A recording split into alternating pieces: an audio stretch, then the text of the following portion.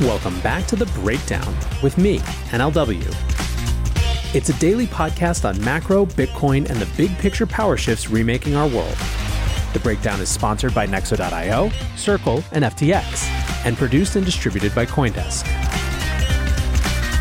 What's going on, guys? It is Friday, October 14th, and today we are catching up on all the DC chatter around crypto. Before we get into that, however, if you are enjoying The Breakdown, please go subscribe to it, give it a rating, give it a review, or if you want to dive deeper into the conversation, come join us on the Breakers Discord. You can find a link in the show notes or go to bit.ly/breakdownpod. Also a disclosure, as always, in addition to them being a sponsor of the show, I also work with FTX. All right, folks, well, to close out this week, today we are catching up on some of the news and discourse in the crypto space that we missed while discussing inflation yesterday. However, first I want to follow up on those absolutely whipsaw markets. By the time I finished yesterday's show, markets had recovered from their big morning losses, but we didn't really have much of a chance to actually figure out what was going on. So to recap, Thursday's stock market open saw a violent move down following the release of September's hot inflation data. The S&P 500 dropped 2.3% in the minutes after the opening bell. From there, however, it bounced hard off the 3,500 level and rallied 4.8% over the next 2 hours. The index hit a one-year low before closing at a 5-day high, up 2.6%. This made yesterday the fifth largest intraday reversal off a low in the history of the index, moving 5.6% from bottom to top. Sometimes when looking at markets, there is a clear narrative driver for price action that we can easily point to, correctly or incorrectly. Other times, the move is pretty detached from fundamentals or narrative or market sentiment, and this seems to have been the latter. Liz Ann Saunders, the chief investment strategist for Charles Schwab, had perhaps the simplest version of an explanation. Quote, "It's the nature of the beast these days where sometimes you get these intraday big swings. We can all speculate on what might be behind it. A lot of it has to do, for lack of a better word, with the mechanics of the market, the fact that there's more shorter-term money in the market. There's more money that moves around based on algorithms, quantitative strategies, and at any point you can have triggers that cause a 180 in the middle of the day." By all accounts, institutions were very heavily hedged going into the market open. Some $10 billion worth of put options on individual stocks had been purchased, approaching record high volumes of downside hedges. During the initial down move, it seemed that a huge amount of these hedges paid off, so positions needed to be quickly unwound and profits taken. This seems to have triggered price action similar to a short squeeze, and once the up move began, momentum traders and algorithms carried the move as far as it would go. Callie Cox from eToro wrote a really good little explanation. "Excuse me, WTF just happened? So CPI data released this morning showed we are still in an inflation crisis. Bad news, right? It really is. This isn't a sustainable environment for anybody. So why did the market rally? At first, it didn't. The S&P 500 dropped as much as 2.3% in the first few minutes of the day. But at around 9:35 a.m. Eastern, the market took a sharp U-turn and gained almost 5% in 3 hours. So what happened? One, the market was absolutely braced for pain. The S&P 500 was down 6 days in a row, which has happened 17 times since 2000. Lots of selling and people are in a bad mood. Individual investors have been raising cash recently per our survey data, and they're the most bearish in decades. This may sound like a bad omen, but fear can actually be a bullish development for markets like we saw today. It's like tensing your stomach up for a punch, and the punch hurting less because you were expecting it. 2, the feeding frenzy. There was a lot of speculation around this CPI announcement, even if it wasn't so obvious in the typical metrics we watch. Callie goes on to explain what the VIX had done for the past few days, but it's heavily chart-driven, so I'm going to skip over it. Back to her thread. Point is, there was one-sided positioning and a lot of it. A bunch of people ran to one side of the boat and then the other super quickly. Cue lots of buying and selling with wild price moves. The market is super panicky, people. Yes, we gained 2+% today, but in the cringiest way possible. And to be honest, there wasn't a good reason for the rebound. It just kind of happened and the crowd fueled it from there. Unfortunately, markets don't always need a good reason to move the way they do, and they can be irrational well into a market recovery you can't afford to miss. So anyway, super interesting, but something that probably doesn't seem super sustainable. So let's now move over to the crypto side of the world. This week was DC FinTech Week, so there was a ton of commentary about crypto and related themes from non-crypto sources. JP Morgan CEO Jamie Dimon took the stage at the Institute for International Finance event in Washington, D.C. on Thursday, and once again he went on the attack against crypto. He repeated his characterization of crypto tokens as, quote, decentralized Ponzi's that don't do anything, even adding some juice to that sentiment when he said, decentralized because it's not like Bernie Madoff doing it, it's people around the world hyping it. He did do his best 2017 impression by moving on to praise blockchain technology.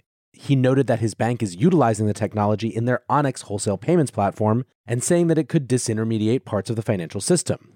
Dimon called Bitcoin dirty and expensive, saying that he would never purchase cryptocurrencies that he views as worthless. And so basically that's Dimon in a nutshell. Now he also spoke about monetary policy, expressing, quote, total faith and trust in Fed Chair Jerome Powell. He predicted that the Fed rate would rise above 4.5% during the fight against inflation, exceeding at the time the current Fed forecast, and he also said that he does not anticipate a soft landing. Fran, a partner at Plaintext Capital, says, I would really appreciate it if Jamie Dimon would shut up about crypto so that my dad can stop sending me links of him saying crypto is a Ponzi from the Financial Times. Want to keep more profits when trading? Get the best possible prices and trade with 50% lower fees on Nexo Pro. The new spot and futures trading platform uses aggregated liquidity of over 3,000 order books collected from multiple sources.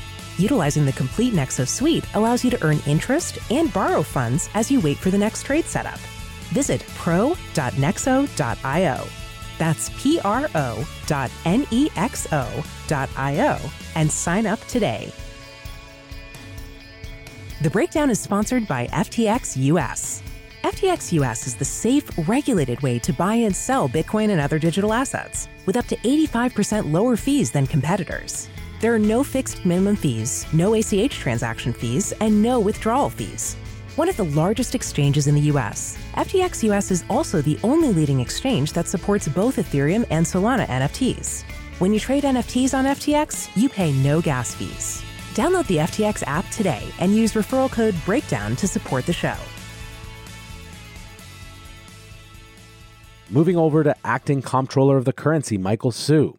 He told CoinDesk this week that lack of focus from crypto companies is hindering government agencies' ability to establish regulatory standards. Quote, part of this confusion is because there are parts of the crypto industry that don't know what they want to be when they grow up.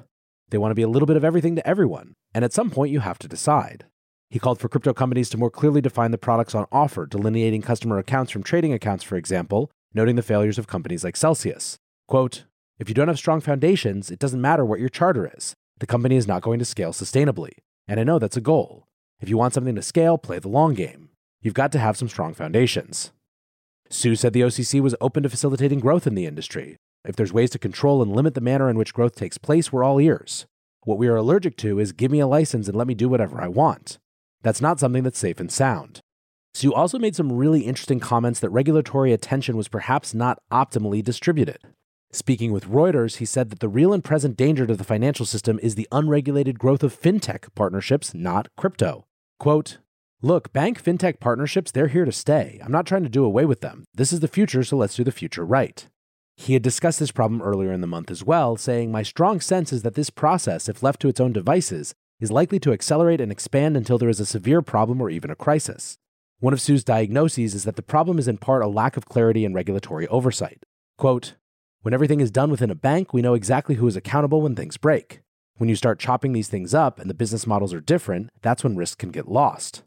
Given this outlook, Hsu warned that Congress and regulators were overly focused on crypto. Quote, we're spending too much time on crypto. It's interesting, it has thorny issues, but relative to other technology and banking issues, I think we're now kind of overweight crypto. Crypto is just occupying a lot of brain space for an awful lot of people, both on Capitol Hill and the regulatory community. The persistence of the occupation of brain space, it's starting to worry me now that we're not spending the time and attention on some other things. FTX CEO Sam Bankman-Fried echoed this sentiment, appearing at the IIF event also on Thursday. He said crypto is, quote, not 50% of the world's economic activity right now, but it's a large fraction of the world's economic regulatory conversation right now. Now, this is sort of the first time I've seen this type of discourse among regulators, and of course it resonates with many of us in this space who see how much intense scrutiny there is on crypto compared to some other areas.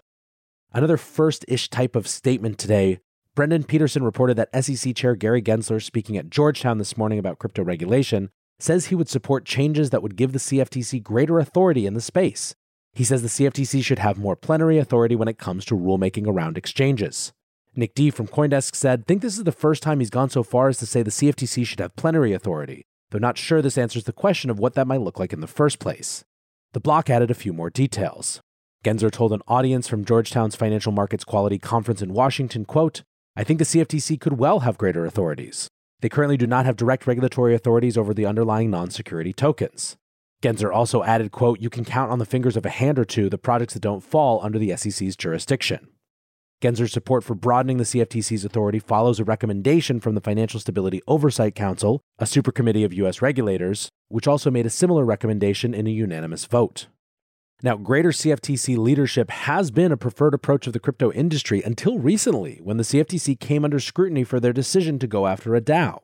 Jarrett Seaberg, an analyst with Cowen, citing the Oki DAO action, said, quote, "The CFTC is pushing its legal authority. It confirms our view that the agency would be a tough regulator if Congress makes it the lead on crypto." Paul McCaffrey, the head of alternative capital sales at investment bank Keefe, Bruyette & Woods, said, "I do worry about the political jockeying for power ahead of the decision by Congress, the desire to one-up each other to show who's the tougher regulator. It disappoints me that the CFTC opted for the SEC rule-by-enforcement playbook. Hopefully we see a legitimate process going forward and less splashy grandstanding, which is what I think this Kim Kardashian settlement was with Gensler." CoinDesk published a piece earlier this month called "U.S. CFTC as Crypto's Regulatory Savior? Crypto Firms Might Not Like What They Get. The Securities and Exchange Commission is treated as a villain in crypto, but the view of the Commodity Futures Trading Commission as a government ally may not survive the honeymoon, insiders suggest." Basically, the argument of the piece is just that any regulator, including the CFTC, is still going to support pretty significant enforcement actions. It's not so much saying that the CFTC is bad, it's more just that it's saying that it would be a mistake to think that any regulator is fully aligned with the average crypto industry's person's ideal agenda. Staying on the topic of the SEC, however, U.S. Senator John Hickenlooper has become the first Democrat to publicly criticize SEC Chair Gary Gensler's approach to crypto regulation. In a letter to the chairman on Thursday, the senator for Colorado said that the lack of a coordinated regulatory framework, quote, "creates uneven enforcement and deprives investors of a clear understanding of how they are protected from fraud, manipulation, and abuse." He criticized the misapplication of existing regulation rather than establishing new guidance. Quote, "At the same time, as you have repeatedly noted, existing securities regulation does not cleanly apply. Applying the old rules to the new market could inadvertently cause financial services to be more expensive, less accessible, and the SEC's disclosure regime to be less useful to the American people." Hickenlooper called for the SEC to clarify which digital assets are securities, explain how they should be issued and registered, and determine which disclosures are necessary to inform investors. He suggested that the SEC should establish a registration regime for trading platforms and set out rules for trading and custody products. Quote, "I recognize these questions are complicated, but it is time for the SEC to engage. Empowering innovators, fostering financial innovation, protecting investors, and ensuring market integrity are consistent principles. A notice and comment period will yield critical public input and enable the SEC to put forward rules that effectively protect investors while supporting responsible innovation. Public input is critical to effectively synthesizing these principles into prudent regulations." There were, as you might imagine, lots of support for the comments on Twitter. Alexander Grieve, who does crypto and fintech policy at Tiger Hill Partners, said, "This is particularly noteworthy, as this is the first time a Senate Democrat has come out and criticized the SEC for regulation by enforcement. When Republicans, Democrats, Jamie Dimon, and Matt Levine all call attention to something, maybe time to do something about it? Congressional letters are an important tool for 1, signaling to regulators the stance of congressional members on key committees of oversight or industry jurisdiction. 2, signaling to the public and industry issues of importance or that were in attention. 3, creating a public record that can be referred back to publicly in hearings or further letters should the recipient do or not do something of reference to letter subject. 4, assisting a congressional office or committee in key fact-finding that may influence later legislation." Chung-V Lee, the partner and head of regulatory and policy affairs at Bain Capital, wrote, "Back in 2017, when I started working on crypto at the SEC, we mostly saw ICOs that looked like IPOs, teams selling tokens to the public to raise money to build protocols or apps that didn't exist yet, with little to no disclosure so the public could know what they were getting into. While some argue that these were never investment contracts, what's undeniable now is how far crypto has come. It's a diverse and vibrant ecosystem of actively used protocols, layers, apps, and DAOs, and tokens can have different purposes, utility, and functionality. If viewing all of this through a securities lens ever made sense, it sure doesn't now. Stubbornly clinging to the Howey test just because some people buy tokens for speculative purposes both ignores how far crypto has come and threatens the future of this incredible new technology." Julie Stitzel, the VP of Public Policy at DCG, says, "Rule by enforcement diminishes trust between the public and private sectors at a time when collaboration among policymakers and digital asset firms is critical. Regulatory clarity achieved through a fair and transparent process will help digital assets thrive in the U.S." Now, obviously, the notable thing here might be that a Democrat is pivoting to criticize Gensler. Hickenlooper is a junior senator, so you have to take this criticism with a grain of salt, but still it's a notable moment. Finally, on the topic of regulatory hot buttons, Tether yesterday tweeted this announcement. "Breaking. Tether is proud to announce that we have completely eliminated commercial paper from our reserves. This is evidence of our commitment to back our tokens with the most secure liquid reserves in the market. Tether has eliminated over $30 billion of commercial paper without any losses, a proof of how Tether's reserves are conservatively and professionally managed. Tether has also increased its direct exposure to U.S. Treasuries by more than $10 billion in the last quarter. This announcement further ensures that Tether has a diversified portfolio with limits to exposure to higher risk assets. It demonstrates Tether's commitment to lead by example as part of our ongoing push toward increased transparency for the stablecoin industry. Now, for a while, this was one of the big questions around Tether. Whose debt was on their books in the form of this commercial paper? Tether being the lightning rod that it is, when Chinese commercial property developers like Evergrande started to look shaky, people even asked if Tether had exposure to that debt. Gabor Gurbax from Van Eck said, Tether slashes commercial paper to zero. Tether went from $30 billion in commercial paper to zero. The current T-bill and short-term fixed income portfolio backing USDT reserves looks less risky to me than most bank balance sheets. Well done, Tether team. Alistair Milne says, plot twist. Tether becomes such a big holder of U.S. government debt that they are systemically important, forcing regulators to tread carefully. Now, a note on that. According to the press release, Tether now has $40 billion in direct exposure to T-bills. That's about as much as the UAE or Chile, but well short of a major nation. U.S. commercial banks have around $4.6 trillion in aggregate, with $1.19 trillion in the 8 globally systemic important banks back in 2020. JP Morgan, for example, was at $370 billion in treasury exposure in December 2020. So while it may not be the case that Tether is systemically important yet, that $40 billion in exposure is certainly not nothing. So there you have it. That is the crypto world as I see it on this Autumn Friday. For now, I want to say thanks again to my sponsors, Nexo.io, Circle, and FTX, and thanks to you guys for listening. Until tomorrow, be safe and take care of each other. Peace. I want to tell you about CoinDesk's new event, the Investing in Digital Enterprises and Assets Summit, or IDEAS. The event facilitates capital flow and market growth by connecting the digital economy with traditional finance. Join CoinDesk October 18th and 19th in New York City for a 360-degree investment experience where you can source, invest, and secure the next big deal in digital assets. Use code BREAKDOWN20 for 20% off a general pass. You can register today at coindesk.com/ideas.